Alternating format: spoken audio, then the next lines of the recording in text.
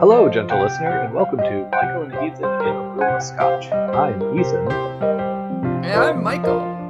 And what strange times we are living in. It is the strangest of times, it is the weirdest of times. Exactly. We should let the gentle listener know that we are maintaining social distancing. Yes, I wanted to say that we are, on a show that is just nothing if it is not a set of very stringent and strict rules that we follow. We are nothing if not following the rules set forth in the title of our show, because we are Michael and Ethan. We are each in a room, and Scotch is in that room that we each are in. We're good at complicated sentences on this podcast. Yes, well, if you know anything about the two of us, you'd expect us to be good at those, if not literally anything else. I mean, you're pretty good at, Latin, but other than that... Sure.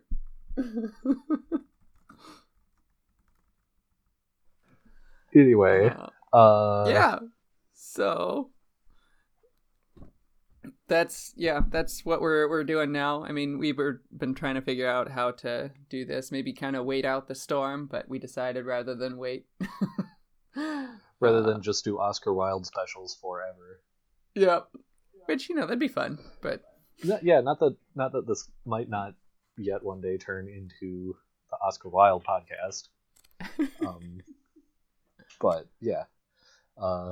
It's important to sort of try to maintain some sense of normalcy, and us buying Scotch and talking about the books that we set out to talk about months ago is us doing that, I guess. Yes, here we go. So that said, as Michael mentioned, we are maintaining our social distancing. So through a complicated series of pulleys, mirrors, and string on cans on string, we are talking to each other at the socially safe distance of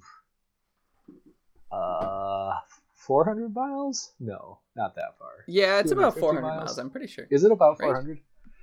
No. Oh, no, wait, no, it's not 400. It's like 4 hours apart. I'm thinking in distance in hours, so yeah. Right, yeah, which we are closer to like 250. Right. I was going to say, being from the Midwest, that is how we measure distance, but anyway, exactly. So we feel that we are being as sort of hygienic and socially responsible as we can be. Right. But we did both manage to acquire Scotch. And we do each have our book. One, you have to look for the silver linings. One silver lining of this situation: neither of us forgot our book. Yeah, we didn't. At least I assume you didn't. No, I've got mine. Good. Yeah. So that said, man, I told you I was going to wing it, and now I've completely forgotten what the next thing is. I think I'm supposed to... We introduced the Scotch. All right. So yeah, we tried to coordinate our Scotches, but due to... and this is me sort of gesturing at everything, we were not quite able to. So, Michael, what Scotch are you drinking? I am drinking the Glenlivet Single Malt Scotch Whiskey, 14 years of age. And it says that it is the Cognac Selection. Oh, very nice. It's the one that's in the nice purple box. So, yeah, you've not had that before, have you? I don't believe I have. It's one that I'm sure I have coveted upon the shelf at the liquor store before, but I have not had it before. Sure. Yeah, I was thinking of another 14-year-old we had, but we had the Glenfiddich. They're like American special. Yeah. 14 years old. So yeah, I, gentle listener, am drinking Glenmorangie, the La Santa Sherry Cask finish, 12 years old. We have before on this show had Glenmorangie's Port Cask finish, and I've sampled the Lasanta before, just like I think I had a pour of it at a bar once, but it's been so long, and my sort of Scotch palate has developed so much that I wanted to try the port, or rather the sherry, so a similar but a different bottling. Michael, give me 1 second. I'm being waved at. Yep. All right. After that egregious wife interruption.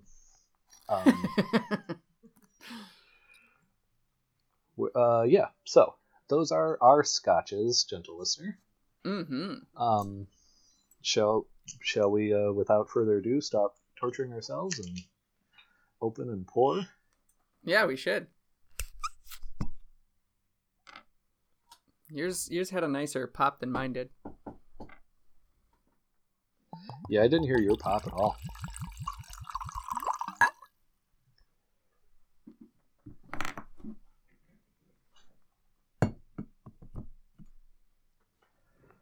All right. Are you ready? Well, you got to get your wife back in here. Oh, we don't clink until after her. Yeah, I guess I really can't go off script. Hey, Karen, I know I made mutterings about you egregiously interrupting us just now, but please come back in and read the rules. Great, now we have to keep that interruption.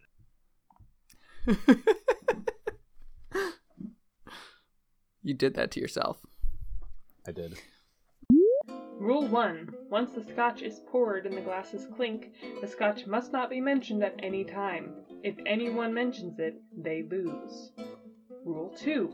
No one's mother should be mentioned in any pejorative sense or any other sense not directly indicated by the text of the book being discussed. If any mothers are mentioned, the mentioner loses. Rule 3. Ethan must never say the phrase, first paragraph. If he does, he loses. Rule 4. Michael must never say the words vampire, vampiric, or any derivative thereof. If he does, he loses. Rule 5. If anyone has to use the bathroom during an episode, he or she loses. However, this should not stop anyone from doing so because this podcast is anti-UTI. Rule number 6. The wives are entitled to 1 glass of scotch or some equivalent beverage. Rule number 7. If 4 scotch-centric episodes pass with no losses, then everyone loses. And what happens if someone breaks the rules? If one person breaks a rule, they receive a punishment in the form of a verbal stunt chosen by the person who did not break the rule. All that being said, everyone, drink responsibly. Yeah, Ethan. Yeah, Michael. Gentle listener. Thank you, Karen. I appreciate it. So, yeah, we are going to be maintaining the rules in as much as possible. Right. So, Michael, I know that you're a little stinker, little scamp, so I don't want to hear you, like, picking up your computer and, like, hear the toilet flush in the background as you, take a secret pee to get around the rules because we're so far apart. I would never. You waited an awful long time to give that very not convincing denial. What? No. So, that said, shall we virtually clank? Yes, let's virtually clink. Sláinte. Right. Prost. Oh, that was very nice. I'm not even Thank gonna... you. Well, no, I have to. No, There you go. No, it was something. It was a something, noise.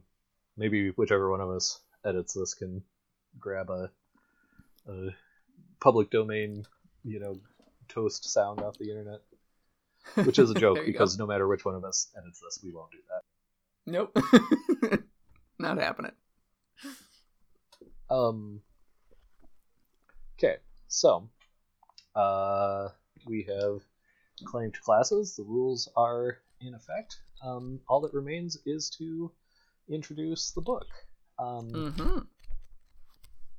So this book for today, now, here, and where you are, which we're also counting as here, is The Light Between Oceans by M.L. Stedman.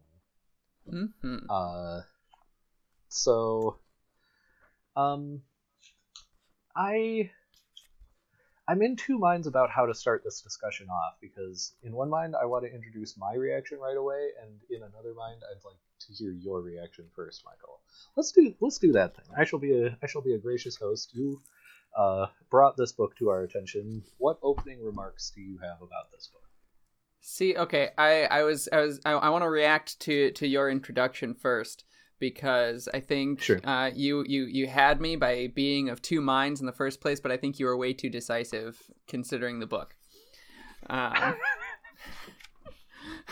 Anyway. Wait, is this you predicting what my reaction to the book is, or just accusing me of being sort of Farby? I'm being I don't know if meta is the right word, but we'll go with that. Anyway, this book. Okay, so it has been a while now since I've read it, because we planned on recording far sooner than we actually wound up doing. Anyway, I saw the movie before I read the book, actually, and that was on my wife's recommendation, who had read the book before seeing the movie. And after reading the book, she wanted to see the movie, and so we watched the movie, and then she said I should read the book. And so now we've read the book. Anyway, I enjoyed this book, I think, a good deal more than I expected to, and that's how I'll preface this. The movie was excellent. I really enjoyed the movie. I'm not going to talk about the movie really at all, besides just saying that I really enjoyed it. But now when we come to the book here, I was, more or less expecting a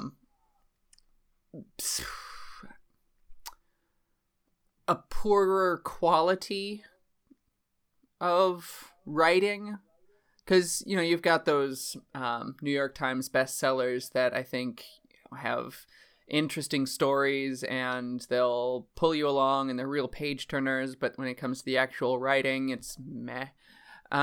Sure. And I was expecting something more along those lines, but I think what M.L. Stedman does with this book is weave an interesting narrative with some not so subtle themes and some other bits and pieces that shows that she really did her research. Sure. And I think it's dense. Interesting. That's what I'll say. I think it has a density that I wasn't expecting when I came to it. So. Okay. That's just my initial reaction. Okay. I'm going to preface my reaction then by saying I don't necessarily think you're wrong about the density. And though that's not a word I would have used, so I'm actually very interested to hear you sort of unpack that claim. Mm-hmm. But with that preface, I'm going to say I straight up did not like this book. Okay. I don't know that I liked it worse than Of Human Bondage. Okay. But I think I did, and I certainly did not like it any better. Okay. And I wanted to throw that out there in a similar way to what I think I did when we started Of Human Bondage, in sort of allowing you to treat me as a hostile witness, depending on your own feelings about this book. And, similar to Of Human Bondage, there are shades of my dislike, and some of them do involve me having a lot of respect for the author and for some of the things that she does. And some of them do involve me sort of liking parts of it. Sure. Or elements of it. But I had, I guess I'll say, 3 major beefs with it. Okay. And I'll try to run through these quickly, and you can see if you sort of, if you think I'm crazy and misperceiving this book wildly or not. But I will say all three of these beefs are very subjective and very much about my own personal sort of tastes in literature and thoughts on the way that literature should be. And so anyone who disagrees with those premises will maybe think I'm insane for liking what might otherwise be a very good book. So that said, wait, now I forgot what my third beef was. Maybe I only have two. All right, we'll see. So probably my first and main thing I felt about this book is that it was really sort of constructed. Okay, this book is a taco. Okay. And by that I mean that a middle-aged man that I'm Facebook friends with, who is a quite good home cook, once referred to tacos as the greatest meat delivery system ever invented by man. And at the time I remember sort of being like, well, that's reductive, but the more I think about it, the more that, like, well, you can have a good tortilla, you can have various good toppings, like they are all there to sort of dress up and accentuate and deliver the meat, right? The way that in an old-fashioned the sugar and bitters are really there to sort of present whatever liquor you're using, right? And I felt that everything that this book did, every choice that M.L. Stedman made, was basically calculated to produce emotional anguish, and that basically that this book is an emotion delivery system. Gotcha. And this, even when I've thought it over myself, this always feels like me sort of saying that, just describing what literature is, or at least a certain type of literature, right? Like you don't have literature without emotions, because then you'd have history or like journalism or something, right? But I felt, and this is of course very subjective and I could be completely wrong about it, but I felt like every dramatic choice that was made in the book was sort of built to increase emotional tension and emotional anguish, and sort of for no other reason.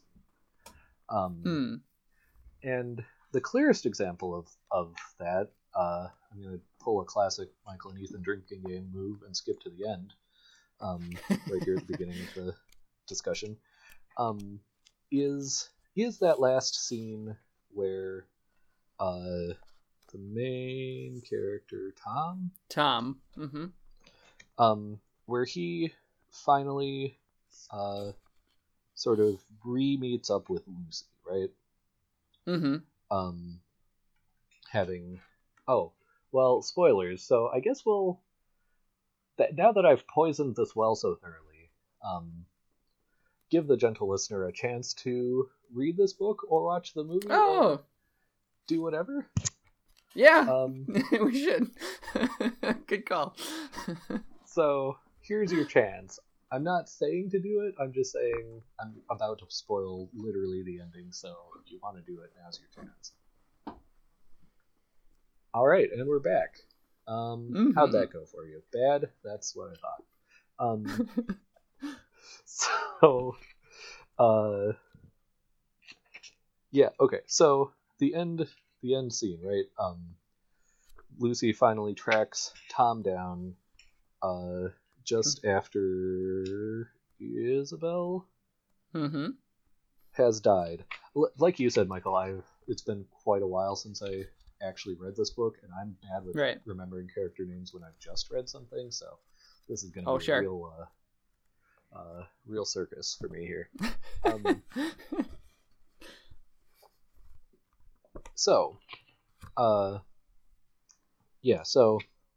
Lucy or Isabel rather, gets sick and dies of cancer, right?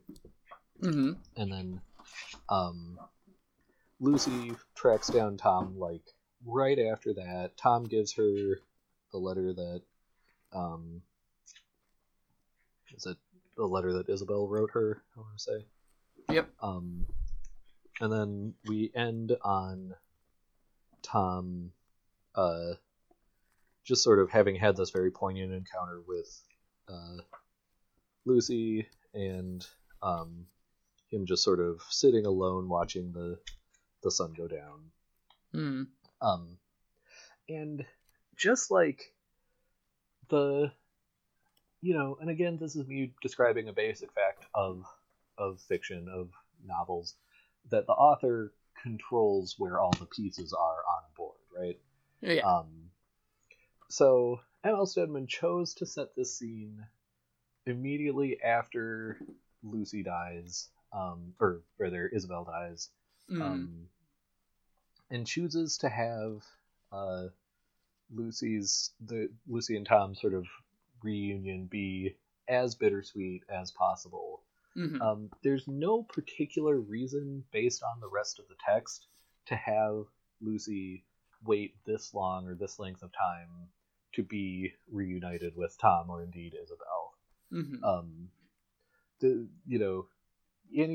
So there's, I forget how long the gap is, but there's a pretty it's like a 30-year gap or something between something like the last time that they see Lucy. Like, obviously you wouldn't set it the next year after sort of the climax and the second to last chapter of the book, but like there's a solid, like, say 15 to 20 year window where this scene could have just as easily taken place. And it felt like, especially with the having Lucy die, like, it just felt like all of the pieces were sort of arranged to just produce a situation that had the greatest emotional torque. Mm-hmm. And sort of for no other reason. And like that last scene is like a crystallization of it, but it happens throughout the book, up to and including, of course, the central sort of dilemma or narrative question, or whatever. So just like, it felt like, as much as this book was quite well researched historically and quite, of like the details are very much of the time and place that it evokes, it also felt like it was just constructed to be this like channel of pure emotion. And I'm fully willing to admit that may just have to do with what I like or want out of literature, which I would never say I don't want emotion in my literature, but I'm much more interested in sort of an intellectual literary tradition, and even in sort of like cleverness or wit, that certainly weren't absent from this book, in the sense that any good writer will have at least a little bit of those things, just by virtue of being an intelligent person. But it certainly was not the drive or the thrust of the narrative. Sure. Now that I'm thinking about it, I think my other two reasons sort of grow out of that one for not liking it, such that this is maybe my main point about that. What do you think of that, Michael? Do I sound like I read a completely different book from you, or no? Would you like me to react to each of your beefs as you go, or take them wholesale? I'd love to hear your reaction on what I just said, because I think my other two, okay. I know I laid out this very nice 3-point plan, but I think my other two are sort of sub-clauses of this one.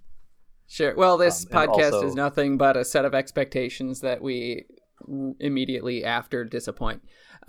So deliberately so. Yeah, exactly. I think in our discussion of this point, I may have reason to bring up my other two thoughts. Okay. So what do you think of what I just said? Sure. I don't necessarily disagree. Okay. I have heard that about tacos before, being meat delivery system. And so like I can see that with this book too being an emotion delivery system. And I tend to have that reaction to literature when it's only there specifically and explicitly to manipulate my emotions. But I think I'm trying to remember the exact phrasing where when you express, and I'm not saying you did this, but this is just feeding into the discussion here, that when you say that I didn't like this movie or this book because it's so manipulative, you don't dislike it because it's manipulative, you dislike it because you noticed it manipulating you. Because that's all literature. And so like with that too, like, yes, it's very clear what emotional responses you're really supposed to have in all of this. As complicated as each emotion is going to be, it is, just as you said, it's an emotional turmoil that it's trying to produce for you. Or would you say anguish, something like that, emotional anguish? Anyway, that's more or less all of those. It is, to be fair, a very large and complicated set of emotions, but sure, tension, but you can definitely turmoil, torque kind of seem like the focuses. Right, but you notice when it's happening, and when you notice it, especially, are exactly what you pointed out with that example in the last chapter of this kind of serendipity, yes. this coincidence, almost an that anti-serendipity. Oh yeah, anti-serendipity. There you go. There's got to be a word for that. Yeah, there probably is. Probably is somewhere. Anyway, so when that happens and it seems just so unrealistic that would be the case. Another unnecessary one that I think was in there is the woman that Tom saved on the boat wound up being the mother. Like, you didn't need that. It was unnecessary. And I'll also say that about the last chapter, essentially. I think the book could do just about entirely without the last chapter.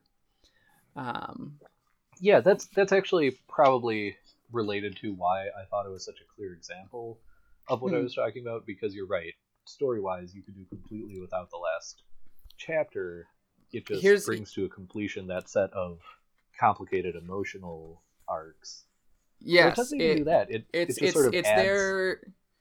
It's there as a salve and a balm to all of the emotional anguish that has been there. It's like, exactly. Everything's turning out okay in the end, and Isabel is not the Wicked Witch of the West. She's actually come to terms with life, and she's okay and happy for Lucy Grace. And Lucy also wants to know about her parents, the people who raised her on the lighthouse, and Tom gets to see her and her son and everything. And so it's a nice, happy resolution to all of that. Sure. I agree that it didn't need to take that long. I think there's a little bit of an explanation for why it took that long, but it's a really thin explanation. And it's justified, but in the most papery of ways, which I would almost find insulting if it were more justified than that, somewhat more justified, because it is, it's very clear why it is this way. Right. Well, and it would be introducing something new in the last act here. Right. That would be cheating the reader in that moment. But despite all of that, I think, and you said too, the intellectual nature and the witticism and all that isn't lacking in the book. I think it just does have a separate focus. I don't want to call it chick lit because it's not quite chick lit, but I think that's more or less that emotional focus is maybe greater than the intellectual. It's what I'll say about it is it forms, even though it arcs over a great number of years, maybe focused on a specific set there in the middle. It ties itself around this event that you're introduced to really in the first chapter.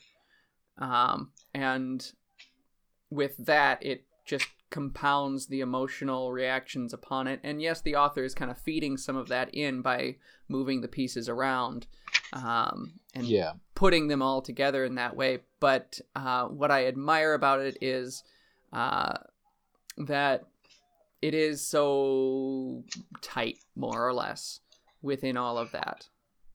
Yeah. Plot. I think this is roughly what you were just saying, but like plot wise and characterization wise and structurally, it is very like for a 400-page novel. It does. I mean, I guess that's where we get to that word dense that you brought up, right? It does have a density and a skill to it. That's what I'm more or less getting at with that word. That density. Yeah. I was gonna say something in reaction to that. I guess my okay, I have two thoughts. Remind me to come back to Chicklet, but the first thought is just you brought up that idea when you say something is manipulative, it's because you notice the manipulation, and I don't know, and I know you weren't saying that this is what I was experiencing personally, and I don't know if that's exactly what I felt so much as that. I felt that I knew it was manipulating me. I knew how it was manipulating me, but it was sort of the direction and the purpose that it was manipulating me that I had the problem with.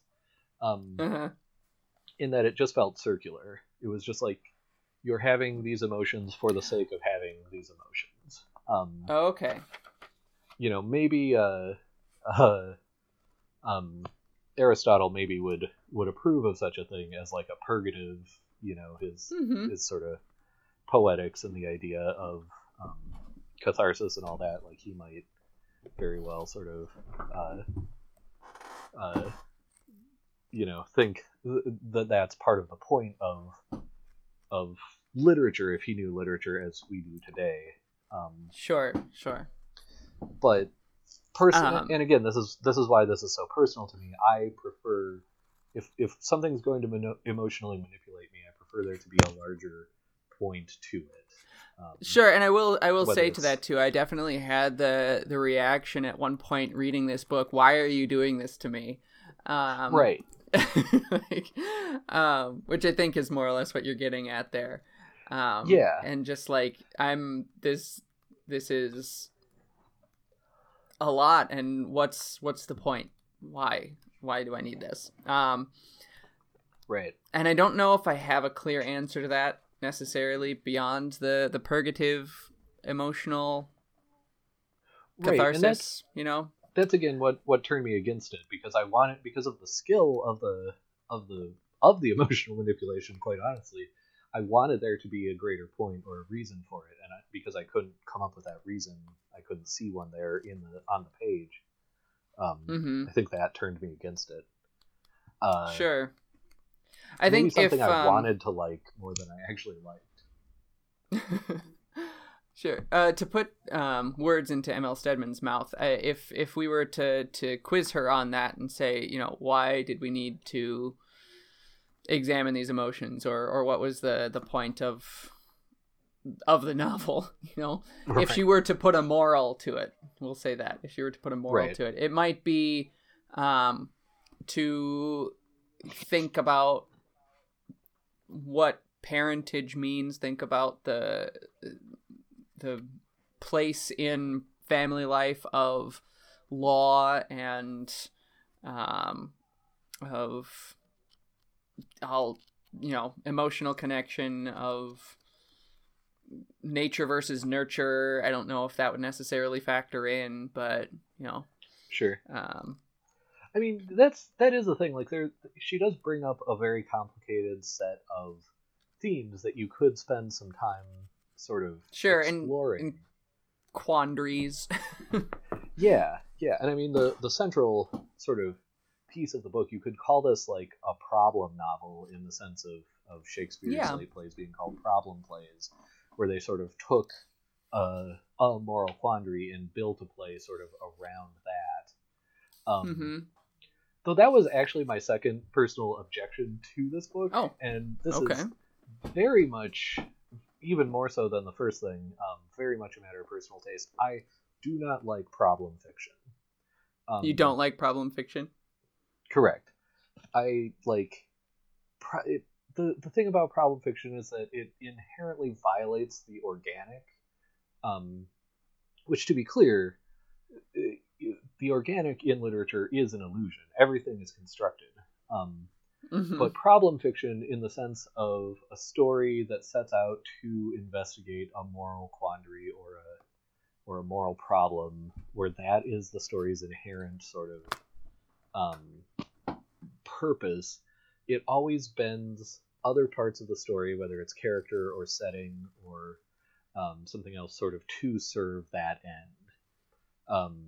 And it relies on serendipity, to use a word we've already used so heavily, that it just sort of breaks the illusion for me. And I don't know if I have necessarily more respect for it when it is a much more intellectual problem, but this one really, especially with the focus and the choices that Stedman makes here, it's really an emotional problem and not an intellectual problem. In other words, the centerpiece of the book, that the whole plot, the fact that she chose to set it on this island in this particular setting, right down to the specific characters and the choices that they make, it's all to build this central problem. And, exploring an emotional quandary or emotional problem is inherently no less valid or important than exploring an intellectual one, but it's certainly not an intellectual problem that Stedman sets out to explore. It's the creation of this, in some ways, extremely specific emotional situation. Yes. Yeah. And I think it questions, the question of rightness. Is it based in the legal system? Is it based in emotional response? Is it something we can determine intellectually or emotionally? Is I think somewhere at the heart of the questions of this book. You've suggested a space to me that I want to explore a little bit, if I could. Yeah. So the idea of a problem novel, problem fiction, like a problem play. Yes. And you not liking problem fiction. And I think, by and large, I would agree that I don't like a problem novel in that way. There are certainly exceptions, and that, itself, just the idea of an exception is leading to this space that I want to explore. At pastors' conferences, we have sections called casuistry, where we look at different cases and examine, what should we do in those specific cases, because the guidelines as written don't necessarily give an explicit outcome for, or specific procedure for that case, right? Sure. And so, we need to figure out how to work with that. And the problem comes when someone brings a hypothetical in. Sure. I just want to interject briefly and say it's obviously super valid that you defined this for our listeners. As someone whose comfort reading has weirdly been 18th century British fiction lately, I am very familiar with that word. Yeah, no, and that's more or less. I wanted to make sure everyone was on the same page, the listeners who may or may not know that, and you in case you didn't. But yeah, well, yes, so the listeners who have like lives outside of reading might not know that, but sure. I'm trying to come off humble, but I feel like every additional remark is just making me seem increasingly braggadocious about knowing this word. So very braggadocious, continue. No, okay. So when hypotheticals are involved, and so I think there's a relation there between the casuistry and the writing. I think, if we had a piece of problem nonfiction, so a history that expresses, this happened, and according to all the basic guidelines, this is how it should have gone. But is that right? That's maybe more agreeable than a piece of problem fiction, because, as you say, the serendipity has to be there for the fiction, which there's no, visible author that you can blame for it when it's in history, when it's nonfiction, right? Right. And so, but I think that does still leave a gap for those who do want to explore some of the questions, some of the holes that there may be, just kind of answering the question of what if. And I'm wondering if that's maybe where this novel came from, if M.L. Stedman started with a what if. What if there was a child that seemingly had no parents and was raised by someone else? What if? Let's explore that. To that extent, I think that I think there needs to be that place to explore those hypotheticals, and whether you choose to read it or not, I guess, is up to you. I guess, maybe the crux of my objection is actually even more specific, because, Measure for Measure is, sometimes one of my favorite Shakespeare plays. And that's, a story that literally is built out of the problem of justice versus mercy, right? It's all of the characterization, all the poetry, all of the scenes in that play are not serving any kind of illusion of an organic story. They're serving to explore this very intellectual thing. So as you were talking just now, I was kind of asking myself, why am I okay with that, but not with this book? Can I guess? Yeah. Is it because Measure for Measure is a comedy? I don't mean that it's funny. I mean that the serendipity itself would tend to, I think, lend itself better towards a comedic outcome. Yeah. That's melancholic one? Sure.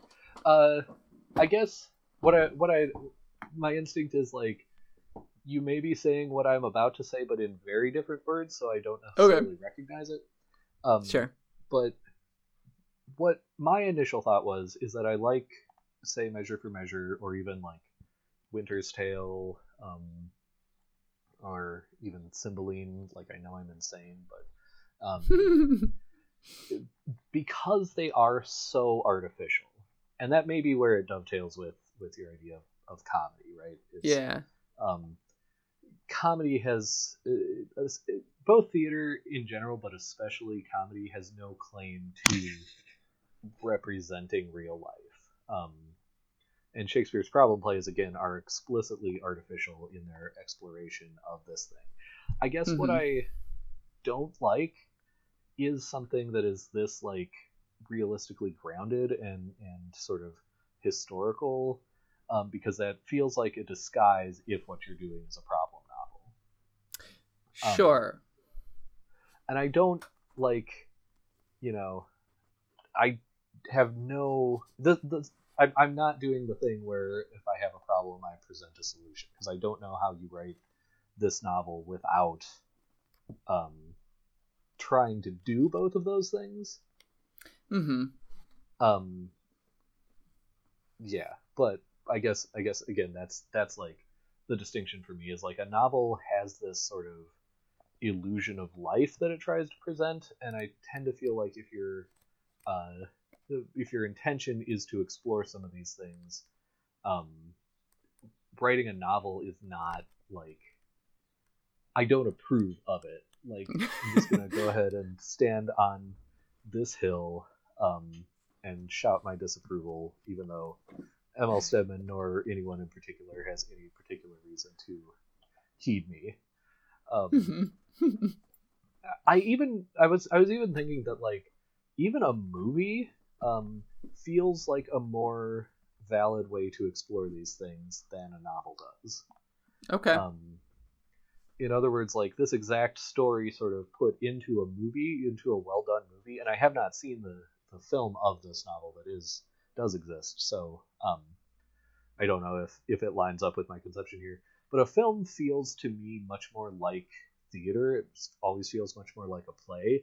And even as in the last, say, 20 years or so, especially when films set historically have gotten so granular about evoking a realistic historical setting, even still, it feels much more okay to me that this is artificial in a way that it's, even if you have a movie that takes place across 10 years, it's going to be over in 2 hours, or 50 years, it's going to be over in 2 hours, or 4 or 5 hours if you're Kubrick, Bergman, or Tarantino. But it feels inherently artificial, which feels to me more like a space where you can explore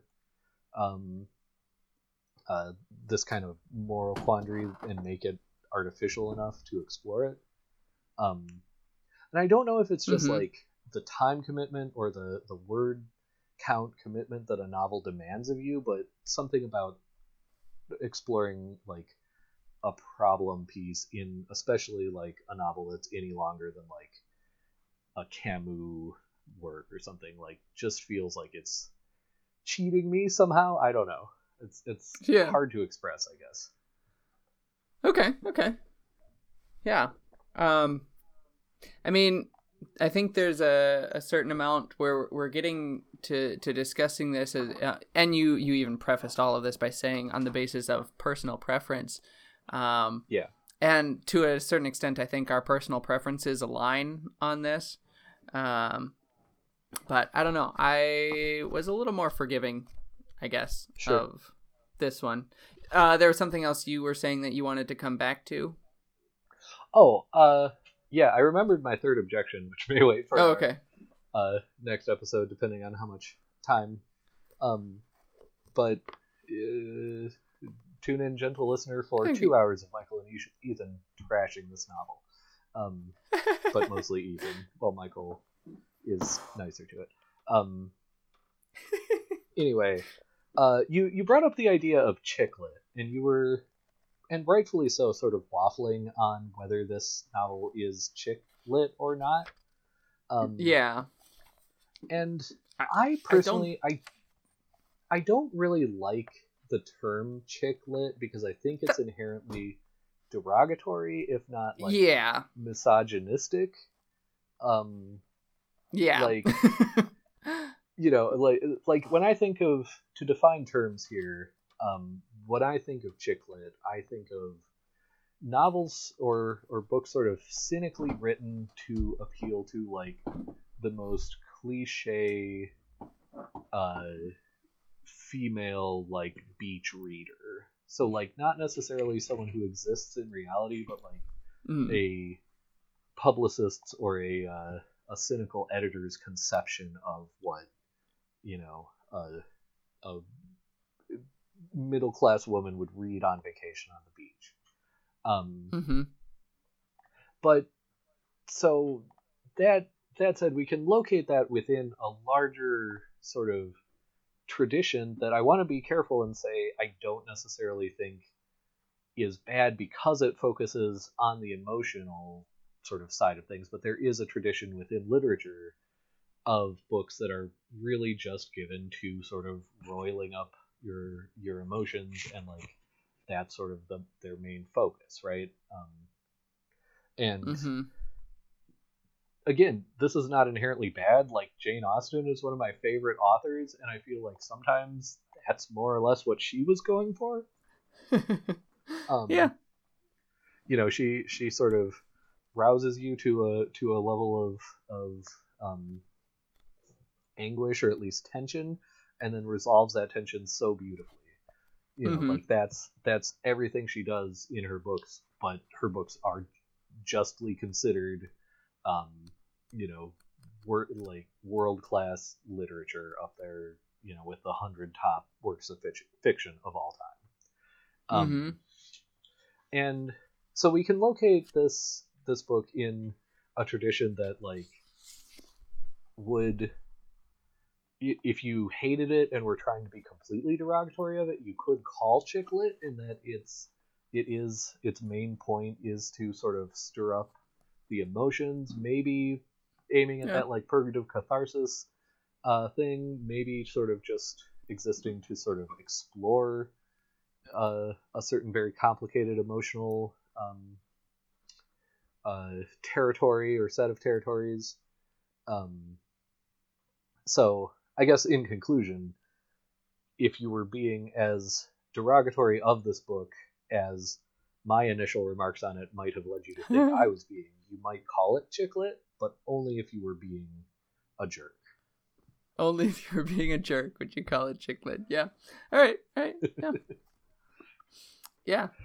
I'm with you on that. Yeah, and it's a question of I think it comes down to a question of skill. Yeah. As far as which is part of that manipulation. Again, the emotional manipulation, is it done skillfully? I don't think to a Jane Austen level of skill, no. Sure. And I think there are certainly moments of, and I've pointed out some of them too, where it's like, that was clunky. And, Yeah. but on the other hand, and some of this I think will come out in the next episode when we discuss a little bit more of the motifs of the book. Sure. I think some of it feeds right into that and serves it well. Yeah, but I think overall we wind up. Go ahead. Yeah, go ahead. No, you go ahead. I think what we have at the end here is something that is very self-contained. Yes.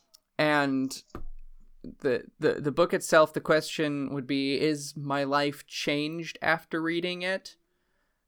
No. Is it going to make me think more deeply about issues? Not necessarily. I think it just exercises emotions that are there, and yeah, which isn't a bad thing. I do want to. What's that? Which isn't a bad thing. I think right. That exercise is. I do want to do ML Seven the Dignity, because you were saying, you don't think that she was at a Jane Austen sort of skill level, which I agree. I mean, like that's a really high bar, is the thing. Yeah, number one, that's a really high bar. That's like, rating a. Well, I don't know. I feel like the comparison I was going to make was insulting, and I don't necessarily want to be any more than I have to be. So, what I did want to say though is like Jane Austen is writing what we would now call romantic comedy, right? Yes. She may be sort of inventing romantic comedy as we know it, but either way, like yeah, that's what she's doing, right? So. I don't think M.L. Stedman's goal was the same as Jane Austen's. No. In the sense that, again, romantic comedy like makes you like some people, sort of gives them some conflicts, and then resolves the conflicts in a very sort of almost insultingly brief nutshell. But Stedman here is definitely doing something much more melancholic, much more sort of emotional in like I guess a melancholy sense. I guess the only two words I have for this novel are melancholy and emotional, but they don't at least feel wrong. No, I would agree with you on that. And I think maybe the only, if I could recommend an improvement to the novel, it would be upbeats on the emotion. Because, yes, it is very melancholic. And not necessarily upbeats, but just something that changes the pace a little bit. Yeah. Yeah. Yeah, because, and, this is sort of an inherent, sometimes unsolvable risk of a novel like this, but unless you're Johnny Cash covering Hurt and you can just drive that D note just like straight into everyone's soul, you can't play the same note in an entire work of fiction and not sort of drive people off at least a little bit. Sure. Yeah, I don't know if that made any sense at all, but it makes perfect sense. And I honestly wonder if maybe that was something that M.L. Stedman wanted, just to push it that hard. If my hypothetical to begin this was, did she begin with a what if? Well, the logical thing to do with a what if is to push it to its ultimate conclusion. Right. And I wonder if that's more or less what she was going for. Push it as hard as she could and see where it breaks. Yeah, and again, like, for a book I dislike, I do have a lot of things I want to say sort of in its favor, because I do have to say that, like, the great temptation when writing a book like this, especially for the market she was clearly going for, would be to somehow have at least a semi-happy ending, if not a completely happy ending. And she did push sort of the having set up the situation somewhat artificially, she did push it through as, like, realistically and organically as possible, other than like the anti-serendipity stuff happening in that last chapter. But as far as how everyone sort of ends up and where their life goes, like, it all makes perfect sense in the end, again, emotionally speaking.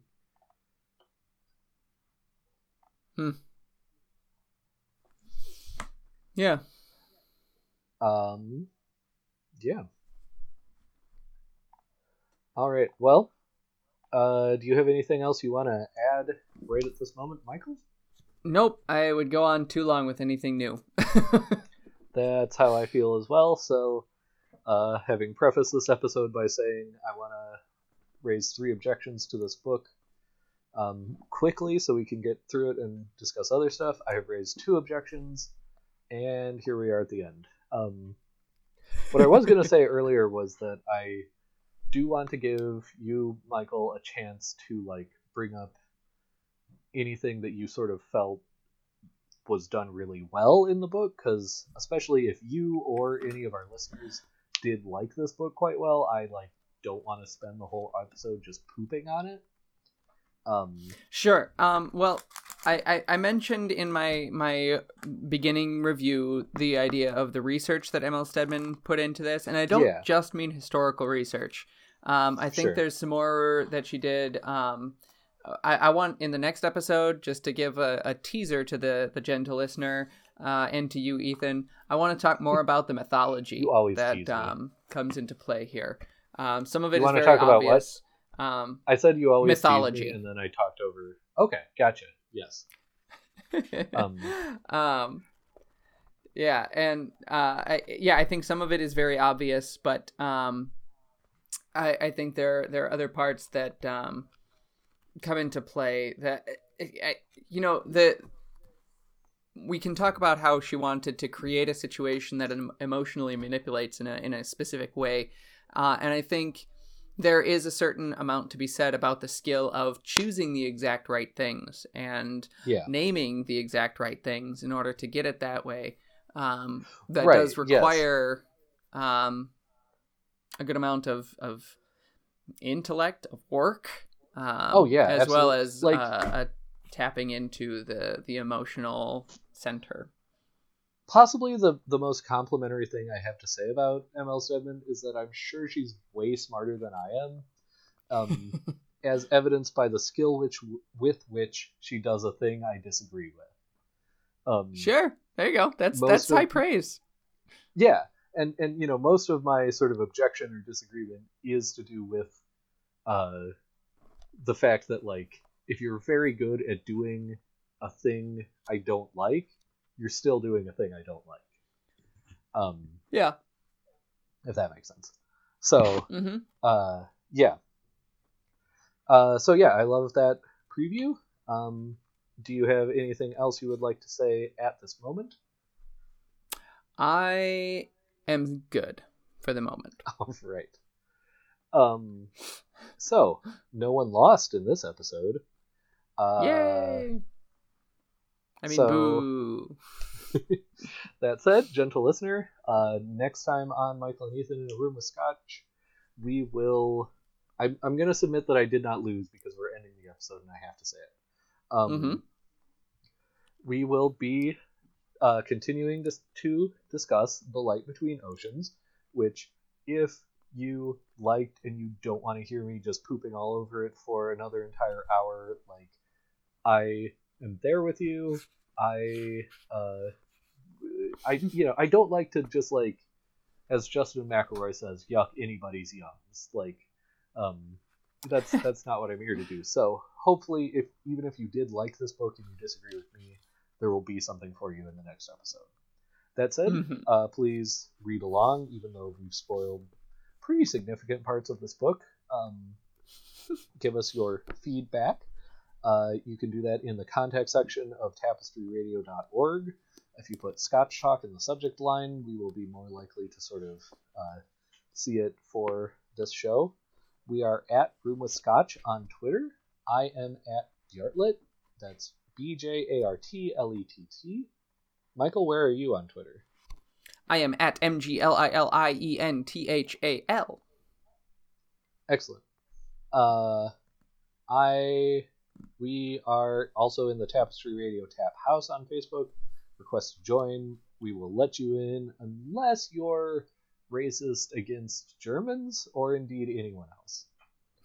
There you go. That was a Light Between Oceans joke in case anyone at this point has not read it, which is, of course, inconceivable.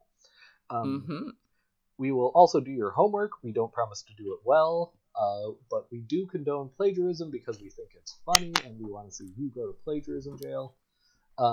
So if you go to our website, tapestryradio.org/scotchcast, fill out the form. It's right there, like at the top, I think. We'll do our best. We'll make it fun. You'll turn our unedited remarks into your professor, get an F, and go to plagiarism jail. It'll be great. If you like this podcast, check out our other shows on the Tapestry Radio Network, such as our Backstage audio drama podcast, Intermission. Us Play Fiasco, a new one at this point, the recording of this show's life. Michael, what is Us Play Fiasco about? It's a group of guys that it's kind of a rotating cast. Usually there are a few that are the same of miscreants that play Fiasco, the Bully Pulpit Games tabletop role-playing game where you invent a movie and play it.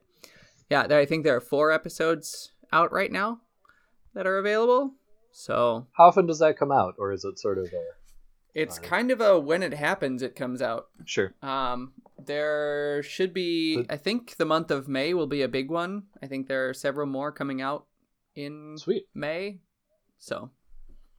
All right. I'm very excited because I have listened to that podcast, but I'm very excited for you to listen to it, gentle listener.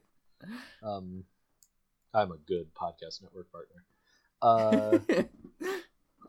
And also listen to Pokemon Rollout, our Pokemon Tabletop United Real Play RPG podcast. Did I say all the words right? Yes, you did. Very good. Wow, yes. Got it in one. And if you like this show, please rate and review us on Apple Podcasts or wherever you get your podcasts. Apple Podcasts is like the knockoff version of Apple Podcasts, but if either platform, if you rate and review us, or indeed on Stitcher or anywhere else that you find us, please do that. We really don't pay to advertise, so that's how others can learn about us and enjoy what you enjoy. I have a webcomic called Pin Porter Girl Detective. It is a fairy tale / noir detective webcomic. That's at pinporterdetective.com. We've been on hiatus as personal lives happened, but we are planning to post new pages soon, so if you haven't done it already, now's a great time to catch up. And if you are caught up, stay tuned for that. That said, just remember, until next time, it's our party. Cry, you make us.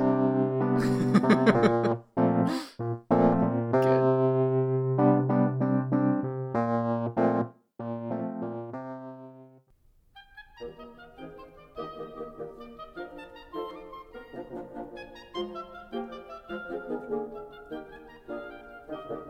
obscurantism and obfuscation. Orally observed, gentle listener. Gentle listener. Gentle listener. Gentle listener. Obviated objects of oblivion. Obambulating about. Offered unto you. Offered unto you. Offered unto you. In the Tapestry Radio Network. TapestryRadio.org. From our fancy to yours.